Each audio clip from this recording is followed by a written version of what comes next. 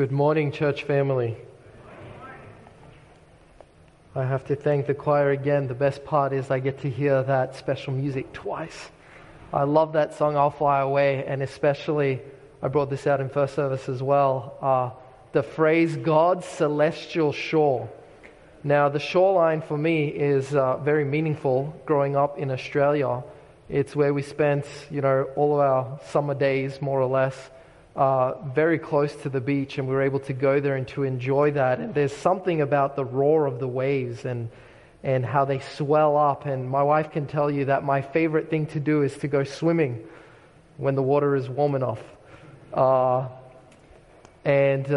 bigger the waves, the happier I am. It's such a pleasure. And when I go back to Australia to visit my family and I go to the beach and I see the scene, the roar of the waves, the sand as far as the eye can see, beautiful sunny day, blue sky, not a cloud in the sky, I think, this is home. This is what it feels like.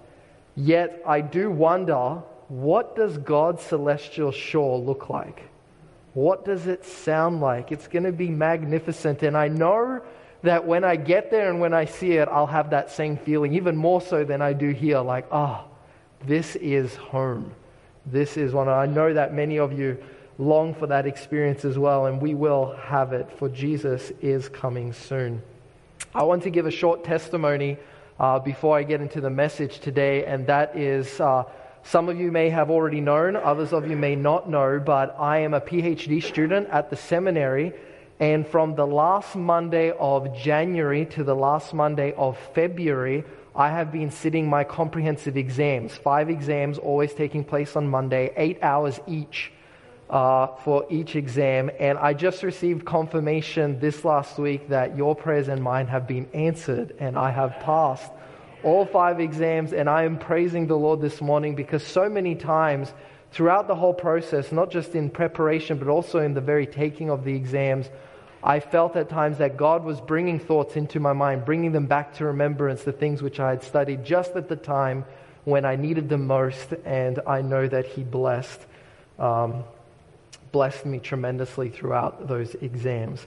Let's start with a word of prayer, and then we will get into the story of Elijah and Elisha, for we cannot understand truly the calling of Elisha without understanding a little bit about Elijah's mission and task.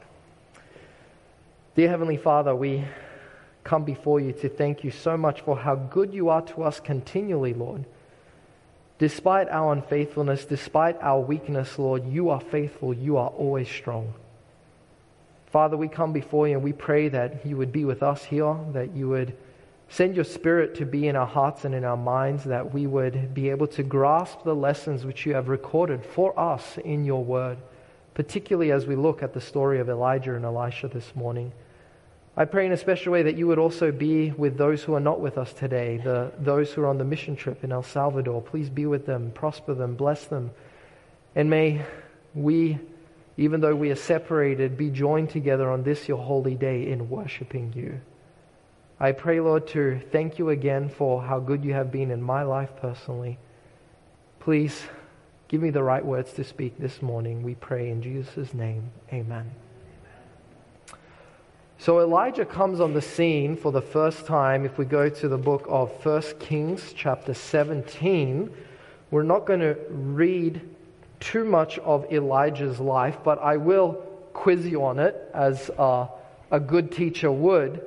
So what is one of the first messages that Elijah comes to bring to King, who was the king at the time? Ahab. Very good. So what is his declaration or proclamation to King Ahab? There will be no rain. Okay, for how long?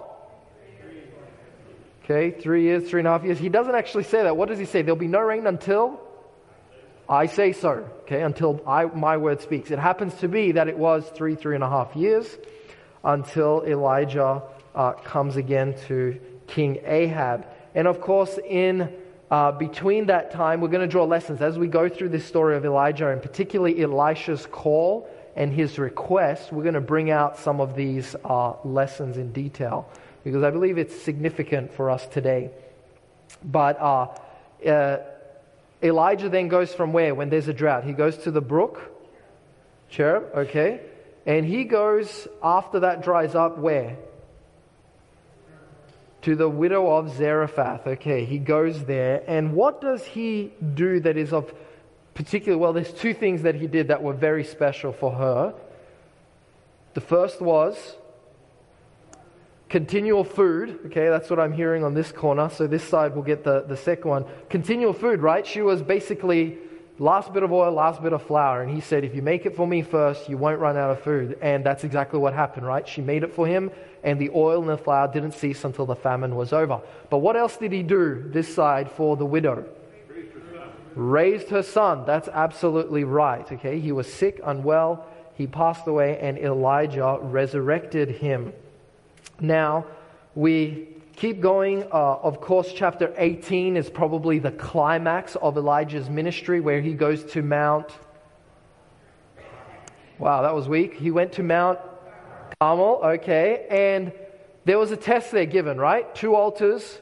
The prophets of Baal were given one. He was given one for the Lord. And the test was set, the God that answers by fire is the true God. A kind of stirring up of Israel. Now, up to this time, the worship of Baal and idolatry had been so prevalent. In fact, we read a little bit later on that Elijah, how does he see himself? He sees himself as what? The only one left, okay? It's been so widespread that he sees himself as faithful in all of Israel, yet God tells him that this is the case or not the case? Not the case. Okay, very good. But here we have the victory on Mount Carmel. The God of the Bible answers by fire, and the prophets of Baal are slaughtered there, 300 of them. There is quite a, that's quite a decisive blow. When people who are misusing their power are gone in an instant, that's quite a significant blow to Baal and the enemy, the idolatry which was prevalent in that time. Not only that, though, the other thing that happened was that a lot of people were watching that day, weren't they?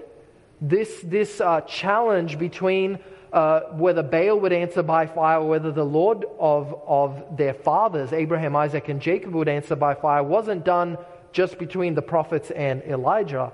People were around watching. They were curious to see.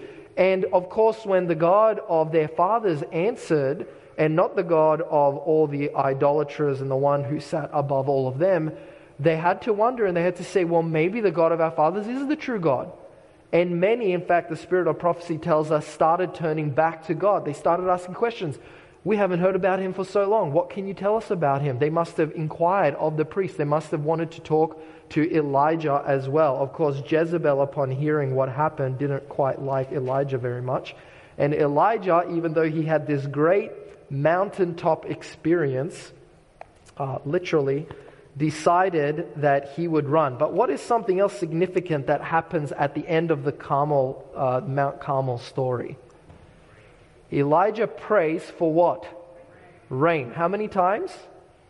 7 times. Okay, and God answers with rain. So now it's been 3.5 years since there's been rain. And under this context, as Elijah is traveling, because God gives him, at the end of his run from, he prays for the rain comes, Jezebel hears what happened, she puts out the threat on Elijah's life, Elijah gets scared and runs, and God now meets him as he's running away and hiding. He talks to Elijah in chapter 19, and he gives him some tasks. And this is where he reassures him that he is not the only one, despite what he may feel or what seems so to him. So I'm reading here from 1 Kings chapter 19, verse 15, let's say. The Lord said to him, "Go, return the way of the wilderness of Damascus, and when you arrive, anoint Hazael as king over Syria."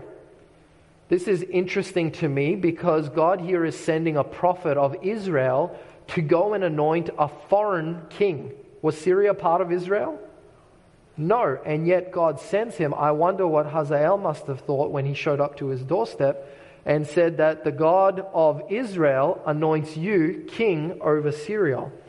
Must have made for an interesting conversation. But this wasn't the only thing he was to do. He was also to go and to anoint Jehu, the son of Nimshi, as king over Israel, and Elisha, the son of Shaphat, of Abel Meholah, you shall anoint as prophet in your place. So this seems to be like, oh, there's someone else who is faithful. And of course, God there gives him in verse 18 the reassurance, you are not alone. How many are there who haven't bowed the knee to Baal? 7,000, of course, Elijah. You are not the only one. So you can imagine as Elijah is traveling now, as he's left, he's gone by the way of Damascus, he is seeking Elisha. On his way, he has anointed 2 kings, and the scenery around him seems very different. It's rained. Things are green. They probably haven't seen so much green for a long time.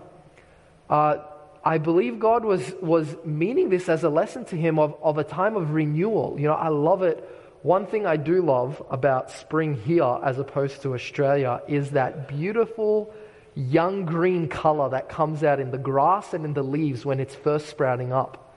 We don't get that in Australia because in Australia, well, at least where I'm from in Australia, probably further south where it gets cold and the trees lose their leaves, it does happen.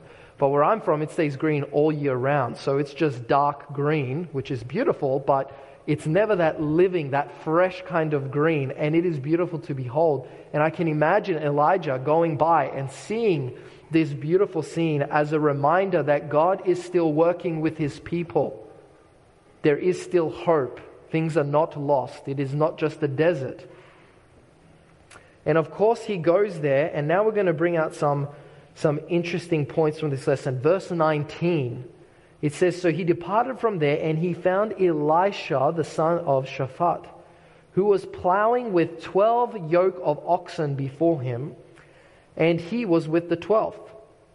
Then Elijah passed by him and threw his mantle on him.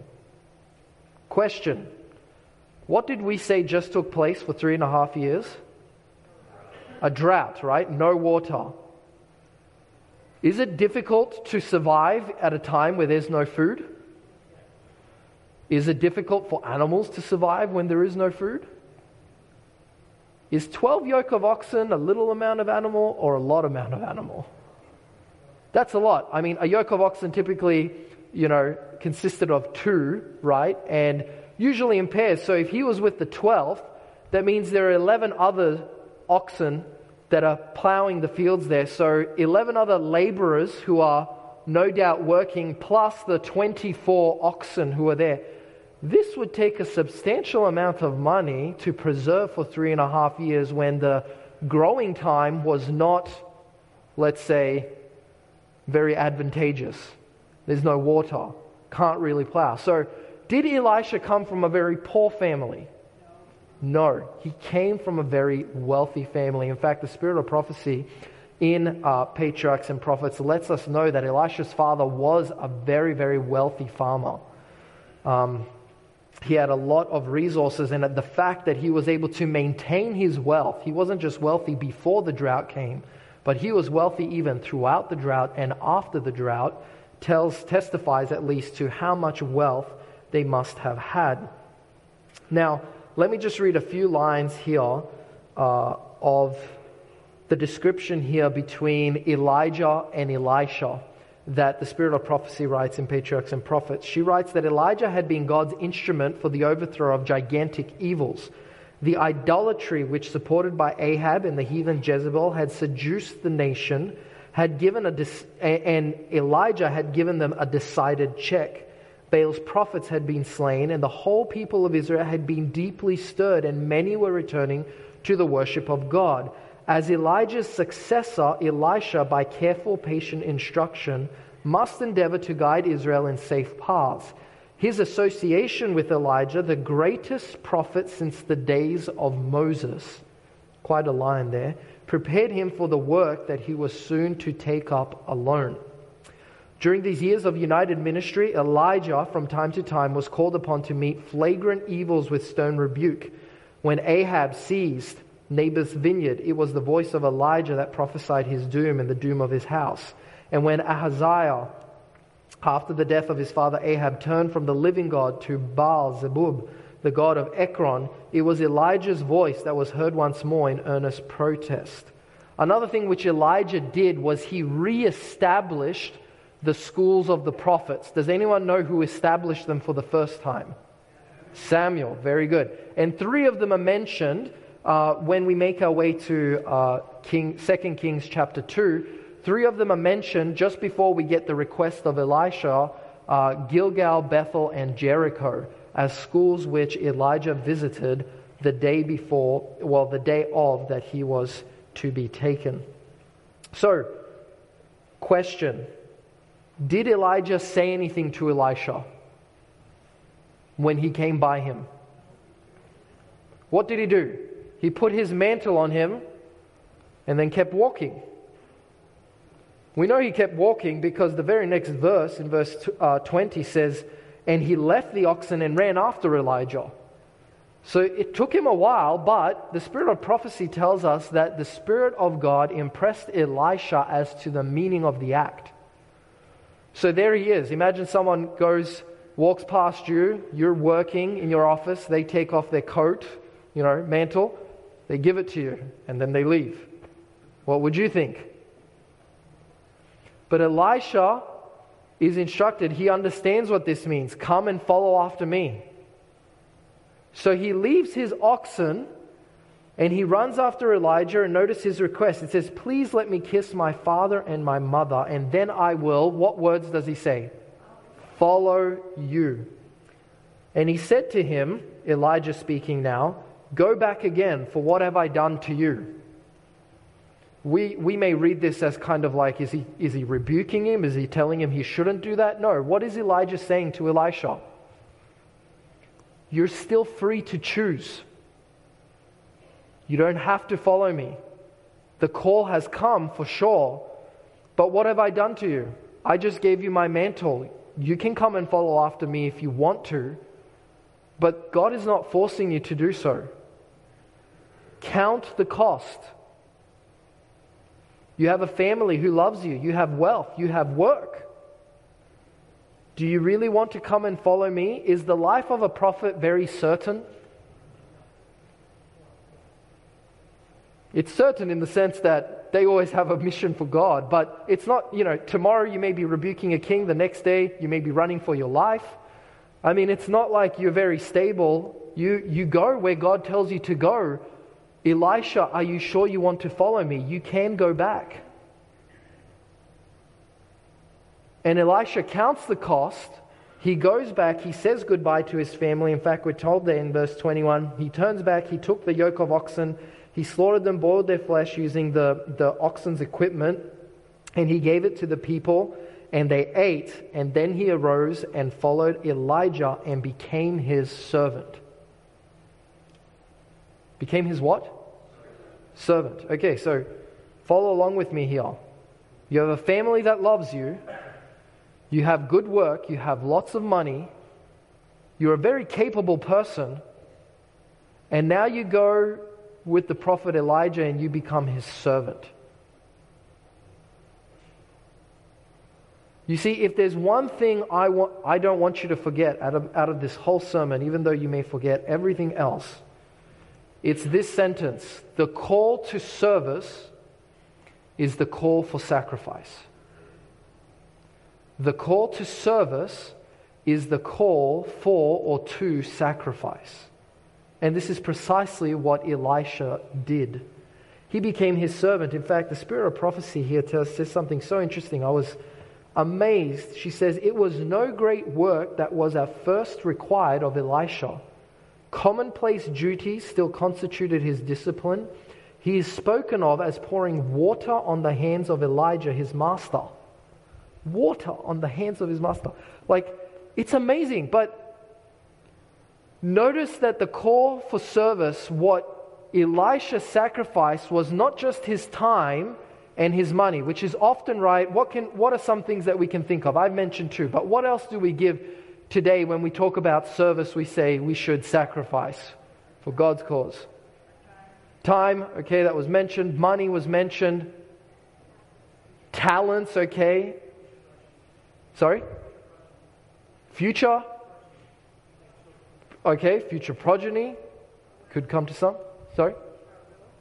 Our will. Okay, getting to more of it. What about our energy as well? It's not just that we give up our time, but we want to be involved in the work, not just show up for the work. right? There's a difference between being engaged in the work and merely being present for the work. So all of these things are given. Now, notice Elisha, a capable man? Did he have talents? Yes. I mean, his father was managing business. No doubt he learned a thing or two from his father. He was out there working and plowing in the fields. He knew how to do farming. He had so many talents, and yet he gives all of that up to follow Elijah, and Elijah has him pouring water for his hands. Now, what qualifications does someone need to pour water on the hands of someone else? Humility, for sure. But I mean, can a 5-year-old child do this? Sure, if you have 2 feet and 2 arms and you can hold a jug of water, you can pour it for someone else to wash their hands. Yet Elisha, do we hear him complaining? Do we hear him saying, oh man, I have to serve Elijah. It was better in my father's house when I could run the farm. You don't hear any word of complaint from him. You see, the call to service, being a call for sacrifice, doesn't just mean all those other things that we mentioned. Money, time, our energy, our effort, whatever the future may bring, our own will, our own desires. It also means perhaps doing some task that is far below your current capabilities. Think about that for a while. That humbleness is extremely important when it comes to service. You don't just serve in what you're good at, although God needs people who are very proficient and good at doing what they do, but it's not exclusively that. It's more than that. It's lower than that.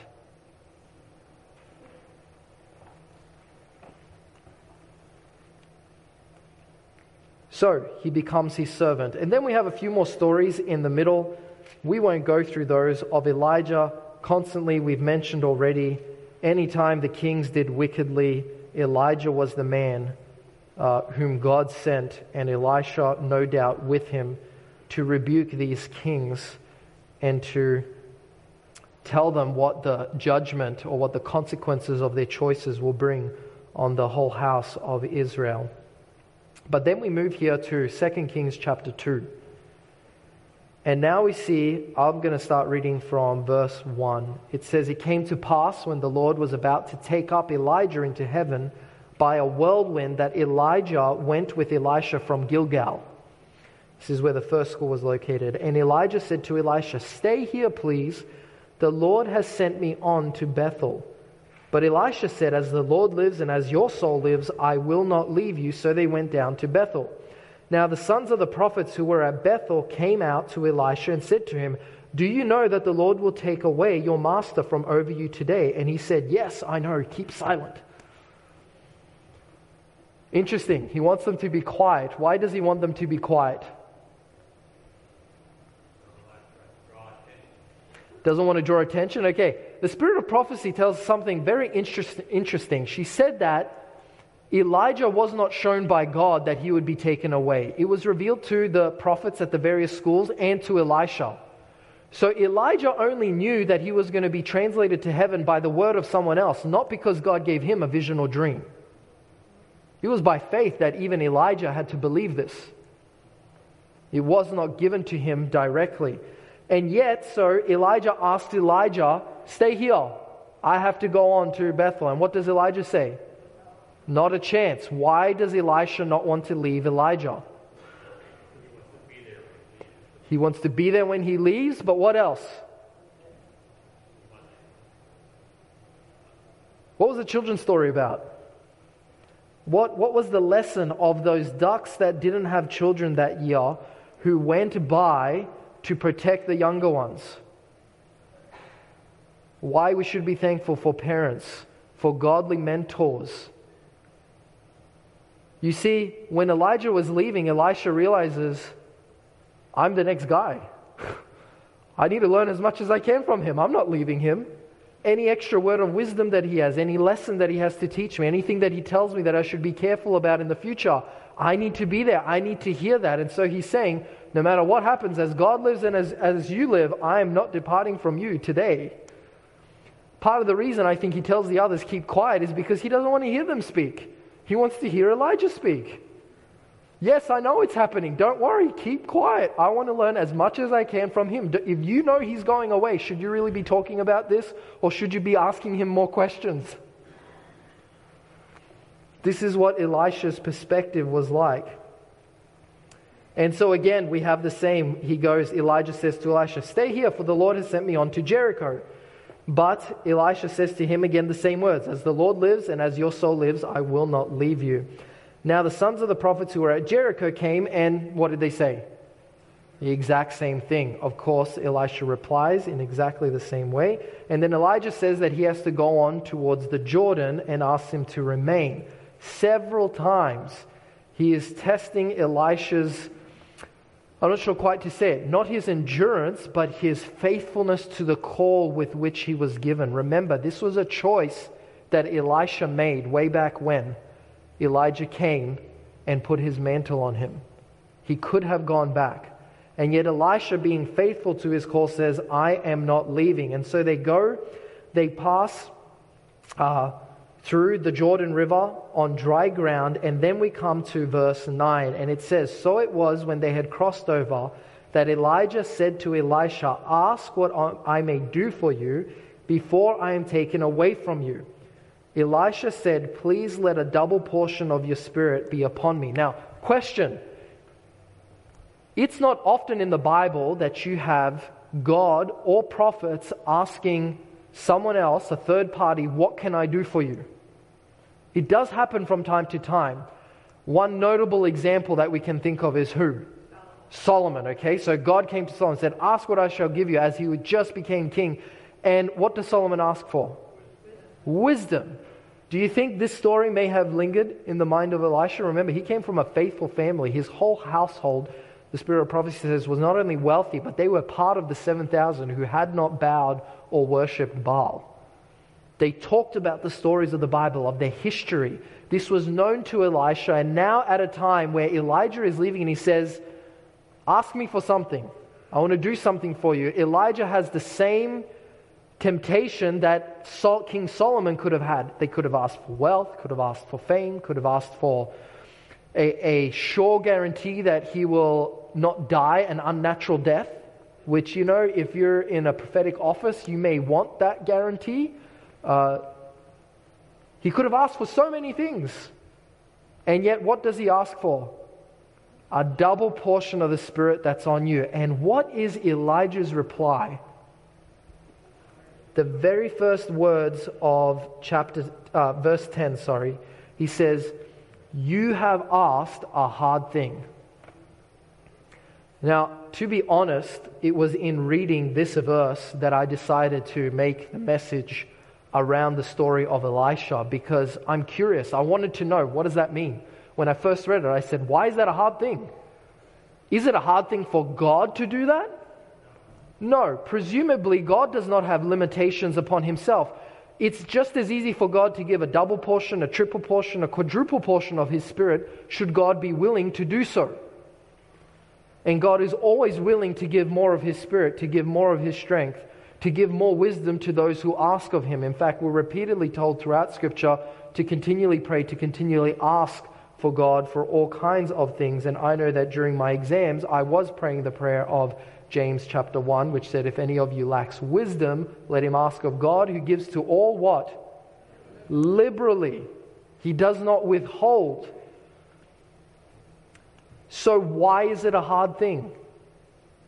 Why does Elijah tell Elisha this is a hard thing? Sorry? It wasn't his to give, for sure.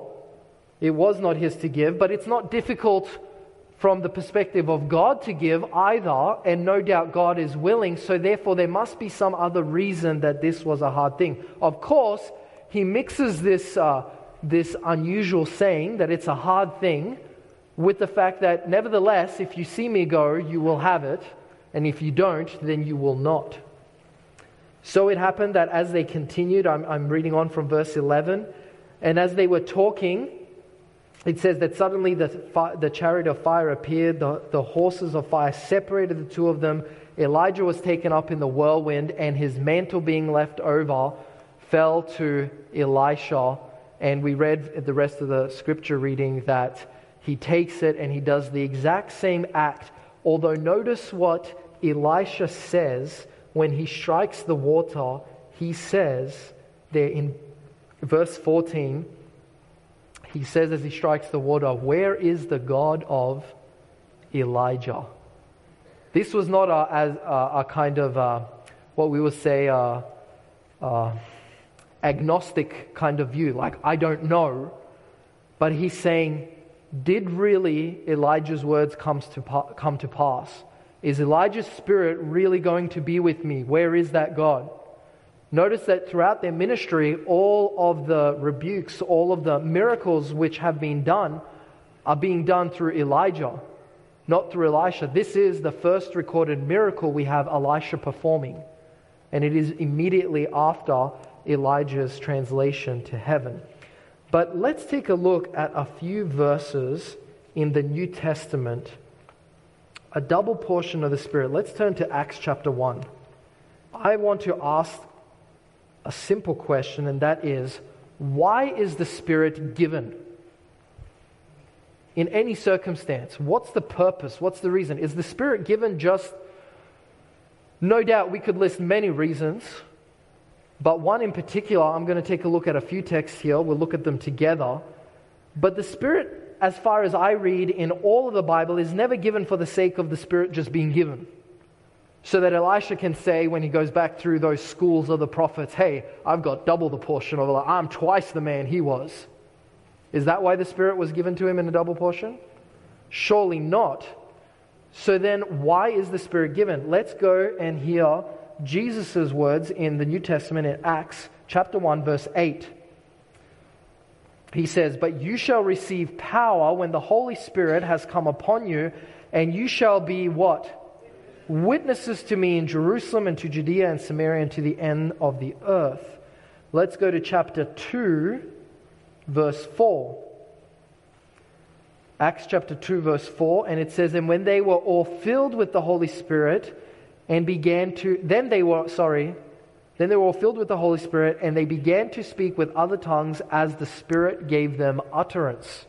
So what is it that happened when the Spirit came on them? They spoke. There was power. They spoke in other tongues. There is this notion of doing something external. There is a testimony, a witness which is given. Let's take a look at one more passage in Ephesians. Ephesians chapter 4.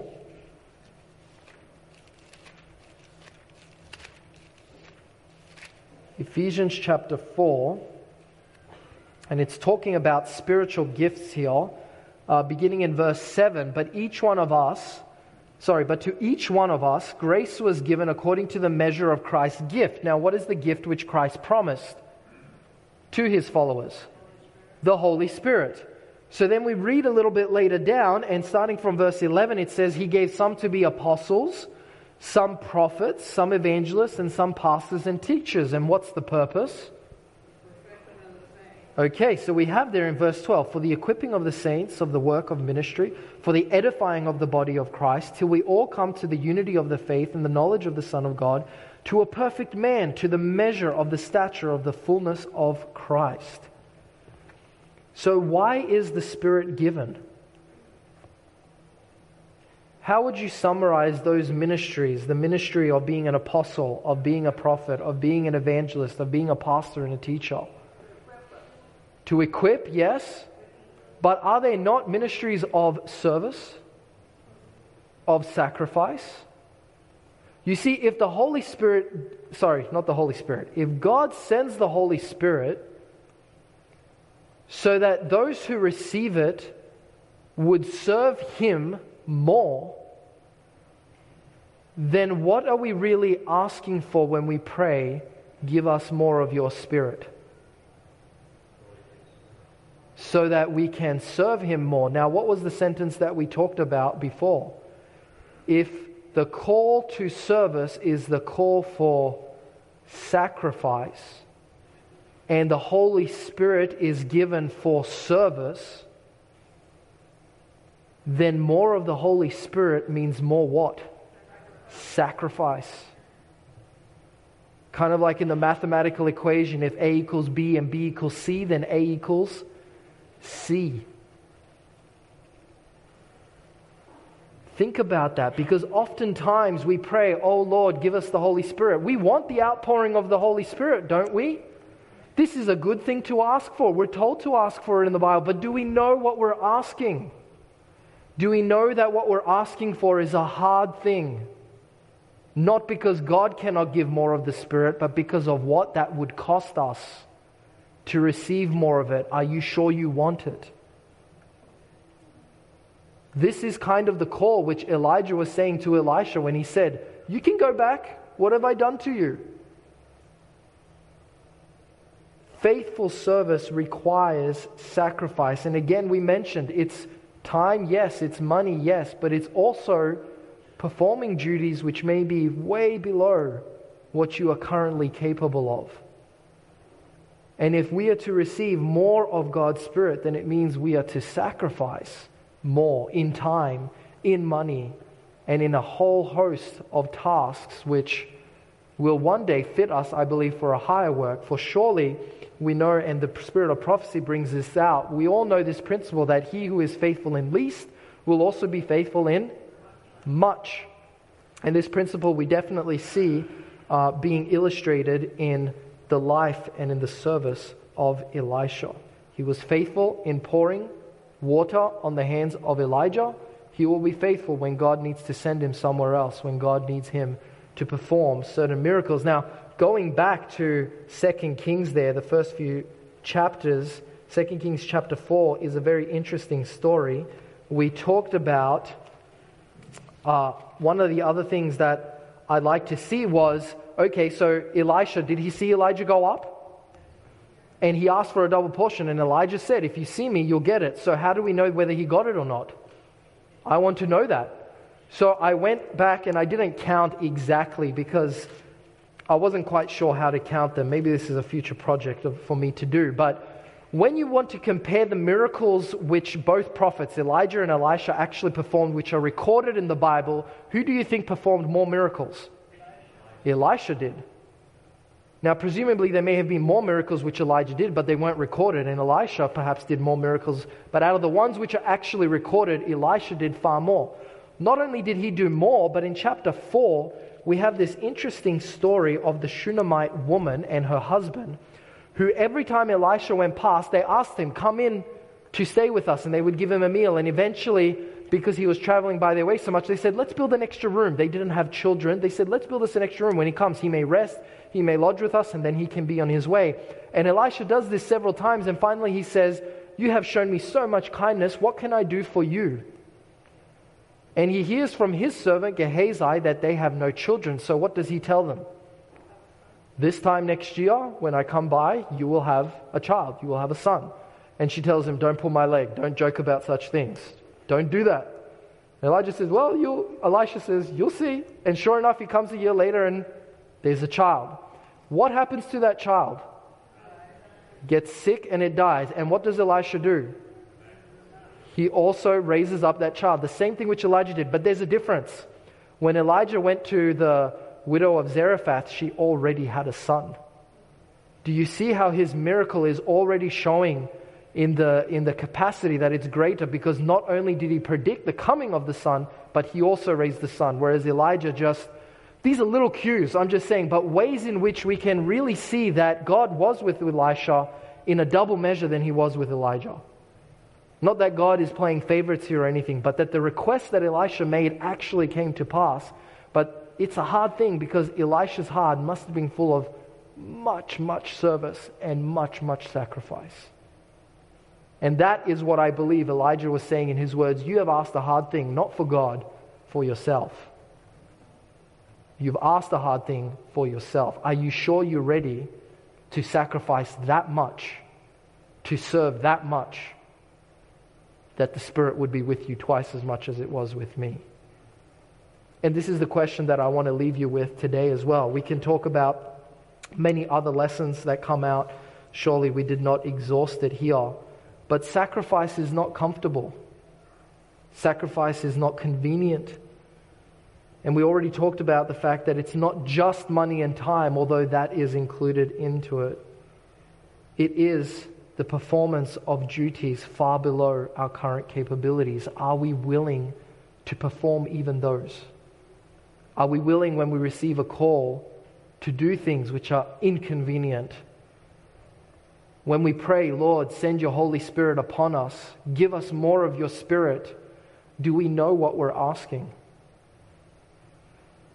This is a prayer and a request which I have to make to myself as well. Do I know what I'm asking for when I pray these words? This is a decision which each of us must make. We ought to live faithfully, of course, with everything that we have.